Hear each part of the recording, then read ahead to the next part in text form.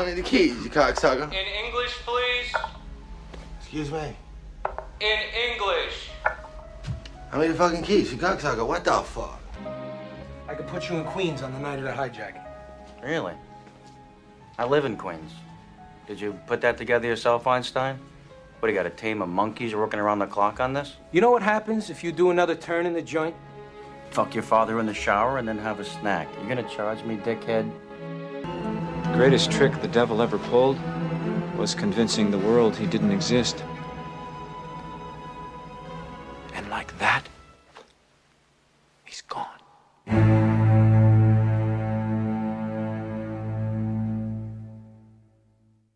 Good evening, everyone. This is Kieran, your host of Citizen Frame. Today we are talking a 1995 Oscar-winning smash. The story focuses on 5 criminals who meet up after a routine lineup after being accused of stealing a truck. It's this chance meeting that leads them to steal diamonds from a jewel thief. While in L.A. to cash in on those diamonds, they are soon blackmailed to do a heist for a man by the name of Keyser Söze. 27 men dead, 2 survivors. One of these men is Verbal Kint. He is taken into custody and is interrogated by customs agent Kuyan. So the lies begin as Kint tells the story of what happened that night on that ship and what happened to the usual suspects. Hey everybody, welcome back. I am joined today with no other than Trevor. Good to be here. There you are, man. And Chris is back. Hello. Hello, Chris. There you go. Chris gets the lucky one. He kind of comes back for the good ones. Yeah. Yeah. Oh, yeah. We've to sit through Leprechaun and other stuff like that. Well, yeah. Yeah, we're going to get you back, Chris, for a real piece of shit. Oh, here. We need to watch that again. So today we're talking about The Usual Suspects. This has won, obviously, praise. It's massive reviews, 8.5 on IMDb, all across the board. It's considered one of the greatest films ever. It's writer and director, that time rookies, Bryan Singer, who kind of went on to a different direction. He went on to do superhero films, and they were bad ones, like the X-Men films and a Superman movie he did. He never really went to the direction as what The Usual Suspects you thought he would have went. I liked the first 2 X-Men films. Well, to each their own. Yeah. But it's definitely a different direction. Christian McQuarrie, however, the guy who gets real credit for this, who wrote it, went on to be very successful, especially with Tom Cruise. He now writes and directs all the new Mission Impossibles, yes, and including the great sci-fi film Edge of Tomorrow. Mm-hmm. Well, here we are. We're talking The Usual Suspects, and guys, we had this discussion before. I think with yourself, Trevor. Yeah. A good mystery always has rewatch value. So you go back and you watch it and you try to find the clues. Yes. You try to find the red herrings you're thrown. But here's the twist of this film. There isn't any. Ooh. The whole film is a lie. No, I have to jump in there. A lot of the film is a lie, but some of it definitely did happen. Like, for example, the stuff on the boat. And I'm sure there's other sort of grains. Yes. Grains well, I know that. Yeah. Yes, obviously. Yeah. Yes. But no, but some of the stuff in Verbal Kint's flashback, I believe, did happen. Now, perhaps some of the names changed. For example, at the end, spoiler alert, we see Kumbayashi in the car, but obviously that's not his real name. But played by the great Pete Postlethwaite. But yeah, I definitely think with Verbal's flashback, there is some truth in it. But it is mixed with the lies, and that is the great thing about the film, because it's trying to work out the puzzle of what is true and what is not.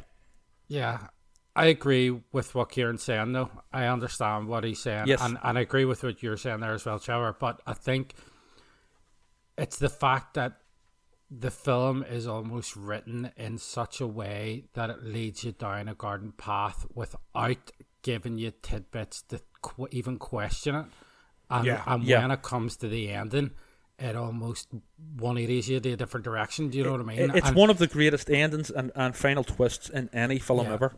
However, what I would say, Kieran, is there is some breadcrumbs there, but they're very, very deep, and it would take you to actually not just rewatch the film, but kind of read up on things. Like one of the big ones is the actual name of Kaiser Sose, and with that Kaiser Sose, the name Kaiser was meant to resemble a pronunciation of a German word Kaiser or Kaiser, king, which would mean king, and the name Kent also resembles the word king. So I think there is some wee tidbits in there that kind of hint, it's littered with clues, but they're so deeply embedded that it would take you to really be invested in it to find them. Yeah, which I like even more. There's another there's another clue where you know what in the very opening sequence where Kaiser Sose, although his face is obscured and most of them is obscured, he's pissing down at the wounded Dean Keaton. Well, then, whenever we're first introduced to Verbal Kent in the police station, he says about how he can't really drink coffee because his piss comes out like snot. So that's another very subtle clue as well. I think there are little nods or little clues, but a traditional mystery, you give the audience a chance to figure it out who did it. Yeah, and you're always given the obvious red herrings and so forth. But there really isn't a red herring, and the reason I say that is because it is a lie. Yes, there's some fact to it. He has to tell some facts, like how they met and what happened on the boat, because clearly that's what happened on the boat. Yeah, but the story he tells is actually, and I caught this, and I've seen this film quite a few times, this film is based around two individuals. Yeah. That's Agent Kujan and Verbal Kint. And if you watch the film, Verbal Kint plays off Kujan the entire time. Mm-hmm. There's little things that you catch. The smile. For instance, the beginning. Yeah. When he sits down there and he's being he leaves the room for a second, and there's Kent just looking at the board. Yes, the inspector's board. He's not just looking at it as a passerby. He is looking at it. He's studying it. And so right there, but these aren't regular mystery nods that you get like an Agatha Christie, where you can kind of figure it out. You actually have to know the outcome of the film before you'll catch it, if that makes sense. I think one of the things, Kieran, as well, is that a lot of the audience, there's two main questions, and the film definitely tries to push the question of almost what happened more than who is Kaiser Sose. And I think you're kind of more, well, I know for me anyway, when I was going through the film, I was trying to piece together what was happening and what had happened, because there are a bit of back and forth. So that was my kind of real main aim. And then it wasn't until maybe towards the end of the film that I started to think, well, who is this Kaiser Sose? Which made it then, because I was concentrating on what was happening, or what, the story and the what was going on and getting to the boat, it means that you're not trying to pick up on the who is Kaiser Sose as it's going on. I definitely wasn't until towards the end of the movie, which I think helps and makes it a bigger twist at the end. Yeah, if that makes sense. Because he's not really introduced. Kaiser Sose is not really introduced till almost 3/4 through it. Yeah. The funny thing is, when I watched this again, I was seeing what's a lie and what's not. Mm-hmm. Now, if you dissect when Kent's telling the story, that's where you kind of got to juggle what's a lie and what's not, right? But the first part of the film, when they're introduced to each other, great scene is the lineup scene. Yeah. And they have to read the line. Yeah. And it's quite funny. And there's how they're all laughing and they got to read this line. De Toro, yeah. And there's a famous scene where he makes it. De Toro's scene is where everyone starts, laughing. Yeah. They weren't laughing at him. They were laughing because he was farting. Yes, that's true. Yeah, absolutely brilliant. Yeah, and you can see Gabriel Byrne can't stop laughing, and so they just had kept it in there because it worked. Yeah, you can actually get the genuineness of them as well. Yes. And I love Big guy. Finster's, accent. That's just that sort of obscure. You can't even pinpoint where it's from. It's him and the fucking Keith, fucking cocksucker. What the fuck? Yeah. It's like Yeah. I That was was drunk. deliberate as well. That was deliberate. He, Yeah. because he knew he was getting killed off, he had come up with this kind of Yeah. weird, wacky accent, and they ended up leaving it in. But they added a line in from who was it? It was McManus. McManus. Yeah, McManus says something like, "What are you talking?" Or I can't even understand you. Or what did you say? To kind of make the audience realize, look, it's not just you that don't understand this guy. Everybody, Yeah. everybody doesn't understand him, which I think's really good. But going back with what you said, Kieran, as well, they actually kept it from the cast, or they led the cast to believe each one of them was going to be Kaiser Soze as well. Apparently, So Gabriel yeah. Byrne was convinced and was told by Singer that he was it was him. Kaiser Soze. Yeah. And then whenever during the premiere, when it's revealed that it's not him, apparently Gabriel Byrne was quite pissed off, and he basically pulled what he called Bryan Singer to the side outside, where they had this heated discussion. Yeah, I've heard that he was led to believe that he was Kaiser Soze, even to the point after the film was made. I think Gabriel Byrne is by far the star of the show as well, and I think although Kevin Spacey won the Oscar for it for the best supporting actor, I think Gabriel Byrne is better in it than any of them. Yeah, but Kevin Spacey steals the show. Oh, he's excellent. Yeah. So he is. There's no doubt about it. And And especially Kevin with his Spacey, character. and Kevin Spacey at that time was an unknown. Yeah, He did this and Seven the same year. Two fucking great roles. yeah, And there's a scene in the beginning when he goes up to Keaton and he's going to light a cigarette for him before he kills him. yeah, Right there, I could hear his voice. Mm-hmm. I knew that was Kevin Spacey.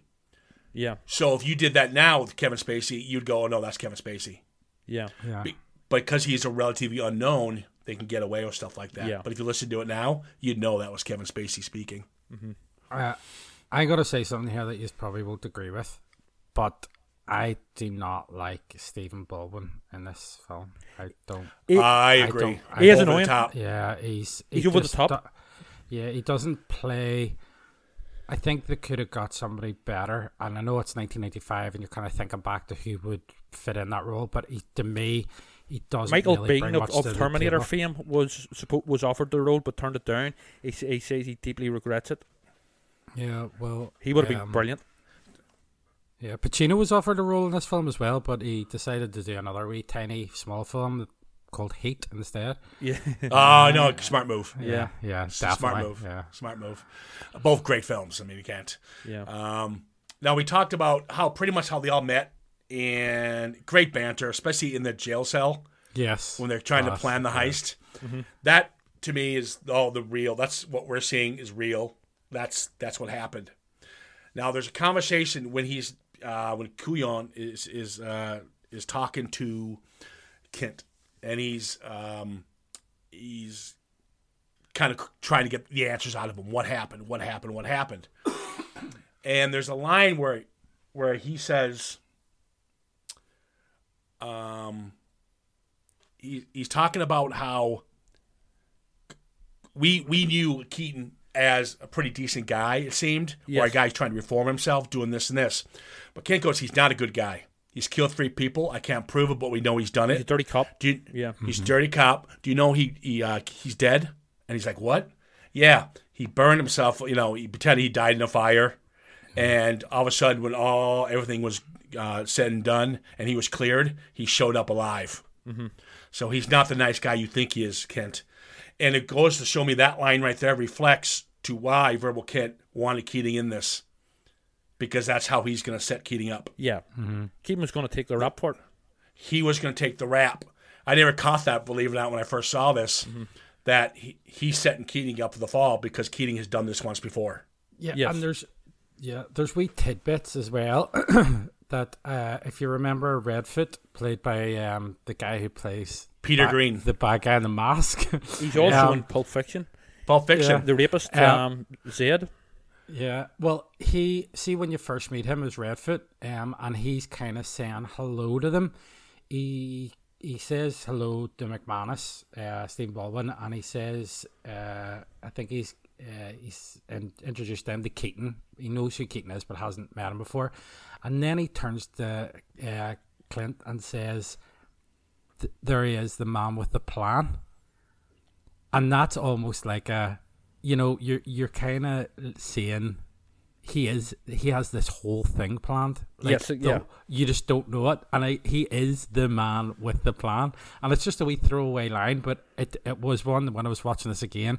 It just clicked with me, and I was like, "Wow, he's even the bit where Agent Kuyon says to Kent, whenever he's like sort of talking down to him and stuff, he goes, and I'm going to find out the truth. You know why? Because I'm smarter than you." Yeah. But he's not. Even when he starts knowing he's playing into, he's got Kuyon by the balls. He's going to start playing him with this. There's a line that he says. Keaton. There's when he goes to Keaton. When Verbal Kent goes to Keaton and tries to convince Keaton to do this heist with them, the taxi heist. Yes. Yeah. He says it's how he this is where I don't think this is the lie part. You guys said there's some lies that aren't in there. This is one of them, where he pretty much tells Keaton, "I need you to do this. Why? Because they won't let me do it if I don't bring you aboard." Yeah. I think that's nonsense. Yeah. So no, I think that's a real truth because Keaton wanted out. I don't think he ever wanted to do this. He was going legit. He was in love. Yeah. So I think Kent lied to Keaton to get him in this heist. Because this place plan, Verbal Kent. Yeah. No, he had to because Verbal Kent's plan, or AKA Kaiser Sose, his plan would not work if he didn't have Keaton along. Yeah. So he guilts him. Yeah. Mm-hmm. You got to do this for me. Yeah. So I accept that's that. Yeah. That's one of the, as he's telling the story, is the truth. Mm-hmm. I think actually the majority of it, the flashback, is truth, but things like Redfoot's name wasn't Redfoot. Really, Kobayashi, his real name wasn't Kobayashi. I think he just embellished. Yeah, I don't think Redfoot ever existed. Yeah, and there's other. I don't think that heist ever happened. There's other things as well in relation to Keaton's other half, Edie, who was the other half, the girl he was in love with, and she was the extradition lawyer for the one who was going to finger Kaiser Soze. Oh. It was, but it was the fact that she was found dead at the end.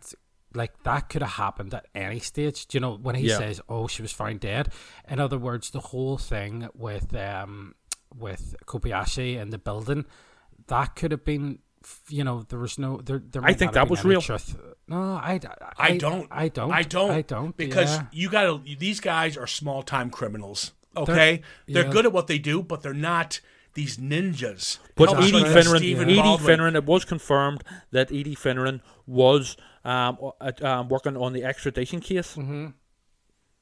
But the fact that they went in, it maybe didn't happen in that order. And Kobayashi, they went to try and get Kobayashi. I don't think that happened. I think of course it didn't. They're not superheroes. Yeah, I think that was just put in, and I also think that that heist where they ended up going for the jewelry and the money, and it turned out to be dope. I think that was fake, and he needed that to kind of tie into why they were going to get the dope on the boat. Yeah. Yep. I don't think that would have happened either. Never happened. Yeah, never happened. I think that there was they got together for the heist for the boat, and that was it. And after it was done, everybody's expanded. Everybody has to be killed. But surely, and that's the whole point of the heist, was to kill somebody who could finger and say who Kaiser Soze was. So he had to then just. But Dave, eliminate everybody and then give a backstory to make it believable. No, but bullshit. But Dave Kuyon would have known about the New York's finest taxi service being hit. This was. That happened. Yes, yeah, that did happen. He had to get them to California. Yeah. In order to do that, they had to do this heist to get the diamonds to California, and that's where everything else goes to shit. Mm-hmm.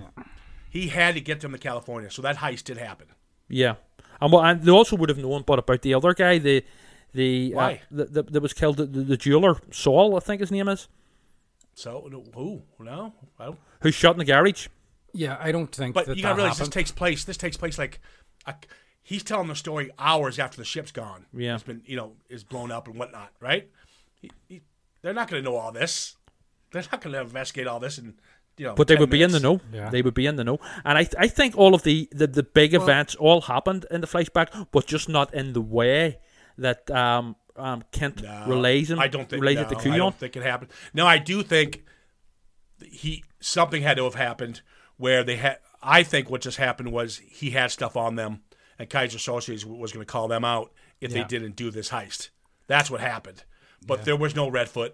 There was no drug bust. No, it's Kaiser Soze. If there was a guy shot in the, if they're stealing this guy's dope, and the guy who got shot by Kent, well, he said technically was shot by Kaiser Soze. He could hide the body. Mm-hmm. Yeah. You really think he couldn't hide that heist? I don't think any of these heists happened. I don't. I think he just had him on something, threatened him, and goes, "You're going to do this for me," and that's it. Yeah. And Kobayashi, the lawyer, probably was there, but his name wasn't Kobayashi. Yeah. He was just. Well, he was just. Oh, he definitely he was just, exists. But you see him at the very end. Yes. Yeah, but that's the whole point. That when I was watching, I can remember watching it for the first time, and especially when Postlethwaite comes out as Kobayashi with the like Irish accent or the weird accent that he has. It's supposed to be a Turkish accent. Yeah, it's weird. I was like, Kobayashi, really? Is that the name they're going for? And then it's not until the end that you go. It's the bottom of the coffee cup. All the stuff that I'm thinking about now is makes no fits, sense. It's out the window. It all fits, but it doesn't. It what was real, as you say, Kieran, what was real and what was not. Like you're like, God, this guy's a bad actor. He can't be that Kobayashi guy. And then at the end, you're like, oh wait, he could be because he really is Irish. Yeah. Well, and Postlethwaite's English, you think, is he not? No, he's from. I think he's originally from Northern Ireland. No, I'll have to double check that. But well, either way, and Belfast Irish, gets referenced in it, by the way, by Kobayashi. Yeah. He goes, "You intercepted and you intercepted a shipment of guns bound for Belfast." Yeah, see, I think that's what he had on him. Mm-hmm. I think he had all these, and that's what got them to go for this dope. Now, there's another scene where is it Huckster? Hockney. Yeah. Kevin Pollak. Yeah. Who was pretty funny in it. Yeah, he's good. He gets it first. And even when you watch this film again, you should have known right away that it's got to be Verbal Kint. Because he's the only one on the boat, and and Kevin Pollak's alone.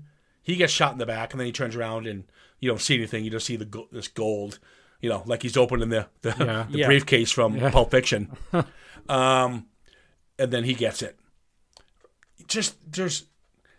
It's too smart. It's smart enough to where you're so into Kent's character by this point. You really like him because you think Agent Kuyon is ripping him to shreds and he's beating him down in the rounds. I feel sorry but for it's him. actually yes, you feel sorry for him, but it's actually reversed. Mm-hmm. But we just don't know that yet. So we're already rooting for Kent because it can't be Kent because he's got he's a cripple. He's got this and this and this. Cerebral palsy, he can't be him. Yeah, so it can't be him. He's our hero. You know what is an absolutely amazing and very subtle sort of wink that you only notice it on repeat viewings as well. There is a scene where Kuyon is circling Verbal Kint in the police station and sort of browbeating him as usual. But whenever Kuyon's behind him, the camera moves into Kent's face and he gives this most subtle of smiles.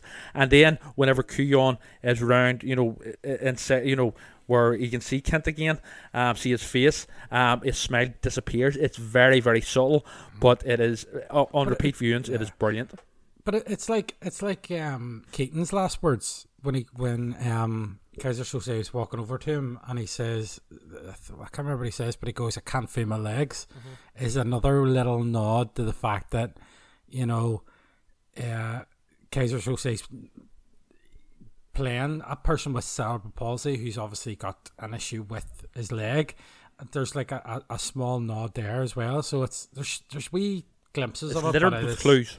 So even before the penny drops fully, just before Kuyon looks at the the notice board and sort of You know, he finally my realizes favourite scene. whenever the old cop is giving him back his possessions, he goes, one lighter, gold. Gold, You know, yeah. and it's all the possessions that you've seen Kaiser Soze, you know, with. Yeah, it's all misdirection. That's the Yeah. the first part of the film's all misdirection to get you starting to think about, you know, heists and who's doing who over or who's tricking who, and it's not actually about. But there's one guy who's just playing all these other guys as, you know, as puppets. Really, Yeah. It's very, especially the first half of the film is very film noir. You know, like something like from the 1930s, when maybe like Orson Welles or James Cagney or something. You know, even the dress sense of, you know, Agent Jack Bauer. You know, who, you know, he's dressed as an old sort of film noir sort of pulp detective. You know, It had that very Hitchcockian, Yeah. you know, or Orson Welles' touch of evil. Yeah. Or you had that, you know, that, yeah, you're right, that old crime novella. Yeah. I Like got Shadow of a Doubt and all those films. yeah. You might laugh at this, but I got a bit of Dick Tracy out of the start of it. You know, like Yeah. that, like Yeah. yeah. Well, that's The sort music? of pulpy. yeah, The yeah, music was very, yeah. you know, you know, that little Yeah. playing with the piano.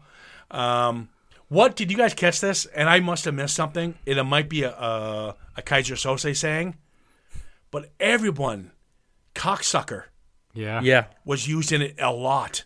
Yeah. There has to be a meaning for that word. Not unless cocksucker. Christopher McQuarrie just liked using that word. You know. They said fuck 98 times. Yes, I've seen that on But IMDb. guy, there has to be something with that word.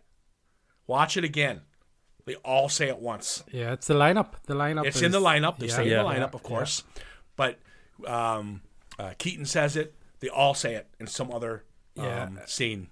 In the scene where they go to get, you know, the think that they're getting the jewels and the money. He says, "Give me the briefcase, cocksucker." And he also says it, I think, at the heist with the police when he says, give me. What is it? Give me the drugs or something, you cocksucker, as well. Give me the keys, you fucking cocksucker. Yeah. They all say it. Yeah. So there's got to be some kind of meaning, though.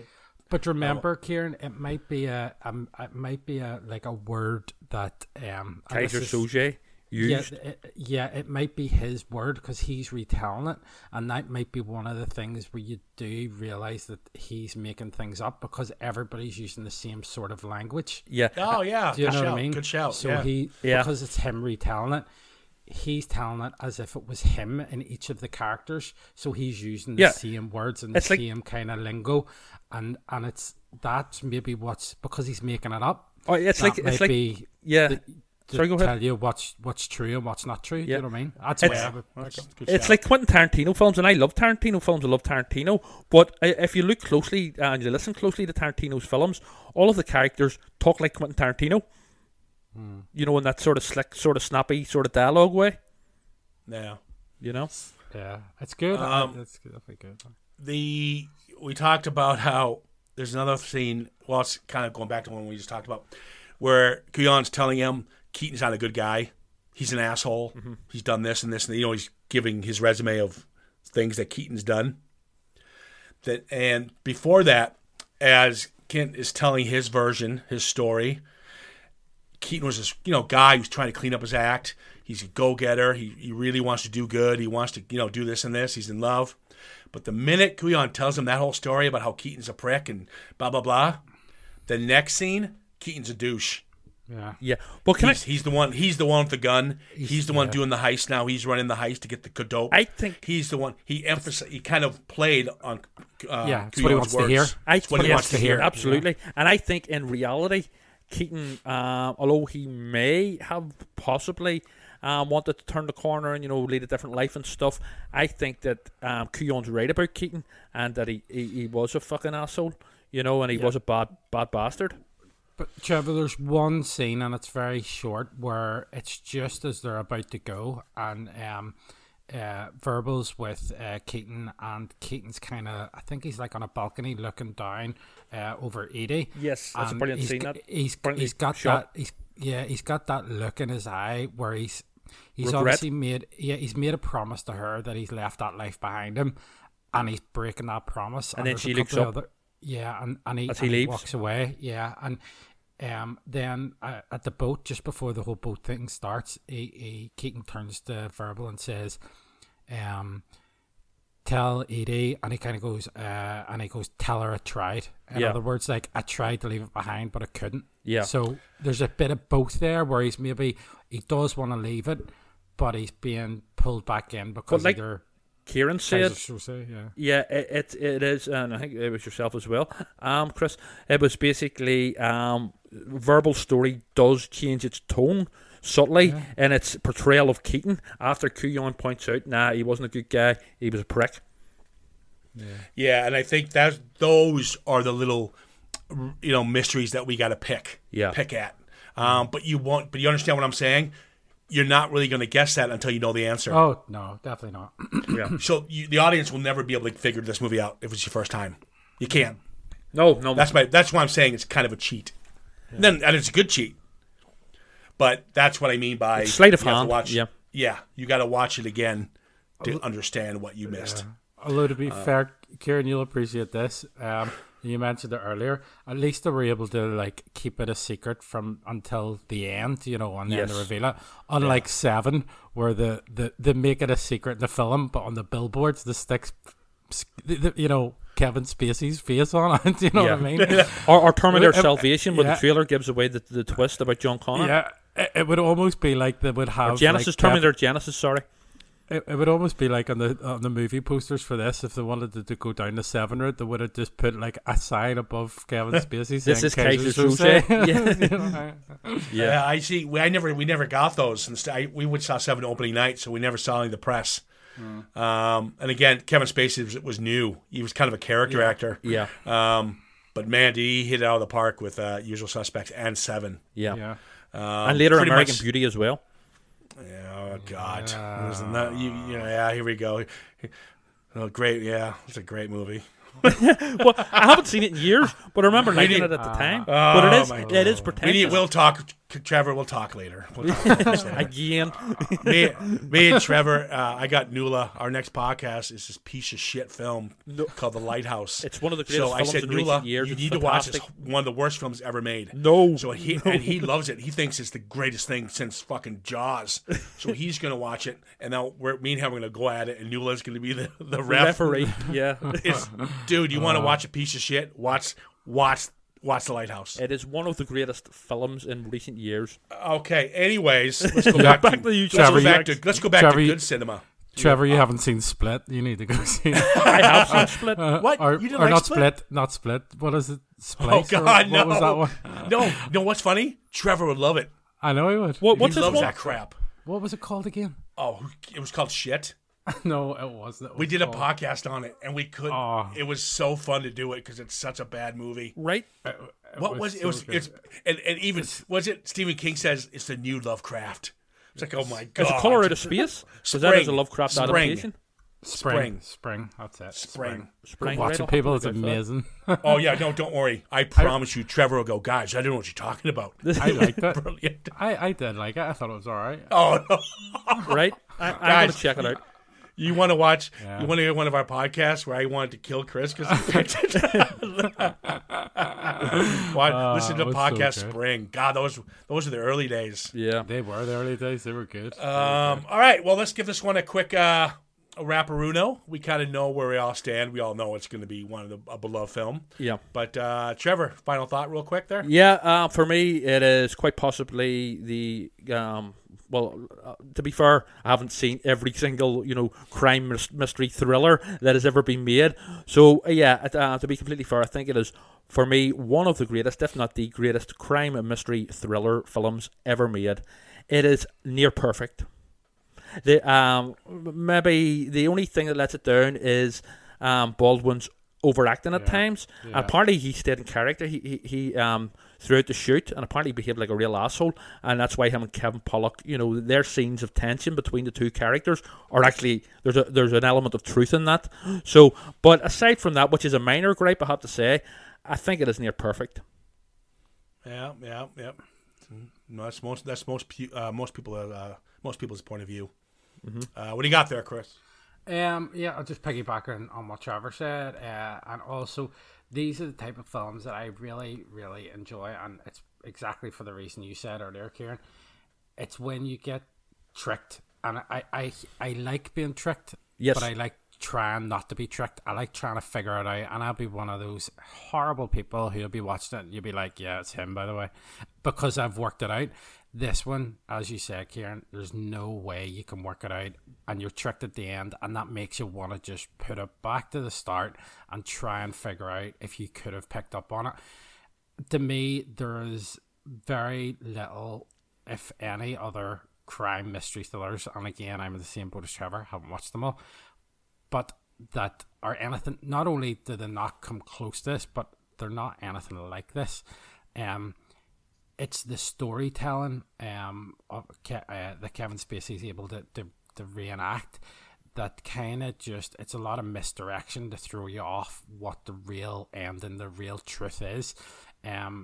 It's brilliant. It's absolutely incredible. I love it. I haven't watched it in a long time, and I actually forgot how good it was, and I put it on there the other day and watched it, and really, really, really enjoyed it. So, yeah, good to revisit this one. So, yeah, it's definitely up there as one of the greatest. Like, yeah, and I think the script is the film overall is near perfect, but I think the script is as close to perfect as you're ever going to get. Yeah. What makes this film, and we talked about the script, and it is. Chris McCarthy got the Oscar for it, well deserved, hands down, and he's got a great career after that. But this movie would not have worked, and I'm going to tell you right now, with nobody else in it, but Kevin Spacey, Gabriel Byrne, Chazz Palminteri, Kevin Pollak, Benicio del Toro, and the list goes on. Giancarlo Esposito, which I like a lot, and Pete Postlethwaite. You have these actors are brilliant in this film, and if they could have given an Oscar to an ensemble cast, these guys would have got it in 2 seconds flat. Yeah, they're brilliant. The great thing, what Bryan Singer did was Bryan Singer subtly directed. I know that sounds silly when I say that, but the movie plays like a play. Yeah. You've got the interrogation room, you've got the prison cell. Each scene could be a play. Could be, and how he does it, he just lets the actors act. Yeah. Like we mentioned the fart sequence when they're actually doing the interrogation, he kept that in because of their chemistry. This movie could not be played without these guys in it. I mean, the casting is perfect. So we got to give a massive shout out to the casting crew, besides Stephen Baldwin. Yeah. He doesn't ruin it. No, it's a minor grace. Doesn't help it. Doesn't help it, but when you have all these other actors are working today. Sadly, Kevin Spacey is a little bit of trouble there. But again, it's a case of, you know what I mean. You can appreciate the you have to separate the art from the artist as well. Yeah. So what Bryan Singer did was he let them act. So he pulled away. So there wasn't big gunfights. So you had little heist scenes just to keep the people entertained, but it didn't take away from the performances. Mm-hmm. The actors were allowed to act, and they nailed it. I mean, Kevin Spacey's performance is one of the best performances of all time. Not to mention Gabriel Byrne, who I think technically had a tough arc to play because he had to play 2 roles. He had to play the guy who's sympathetic, falling in love, trying to change his life. And the flip side of that, he had to play the douchebag. Is this guy? Yeah. Is this guy the nasty piece of work that Adrian Quillon says he is? But he also had to play Kaiser Soze as well, because you were angling that he was the Kaiser Soze, and that was the red herring as well. Yeah. Yeah. So. Yeah. I mean, it's just spot on. You can't be it. And subtle mentions to John Ottman for the score. Yep. And again, kudos. I remember seeing it. And I remember getting on Laserdisc. Mm-hmm. And I invited all my friends over to see it. And they were going, "Oh my God, that's the greatest film ever made." Because nobody could figure it out. I'm like, you can't. That's the whole point of the twist. The greatest trick the producers ever did was convincing us Kaiser Soze didn't exist. Convince you that there's a twist here. Yeah. I mean, when I first watched it, I think I rented it on video from a video shop, but I didn't see it in the cinema.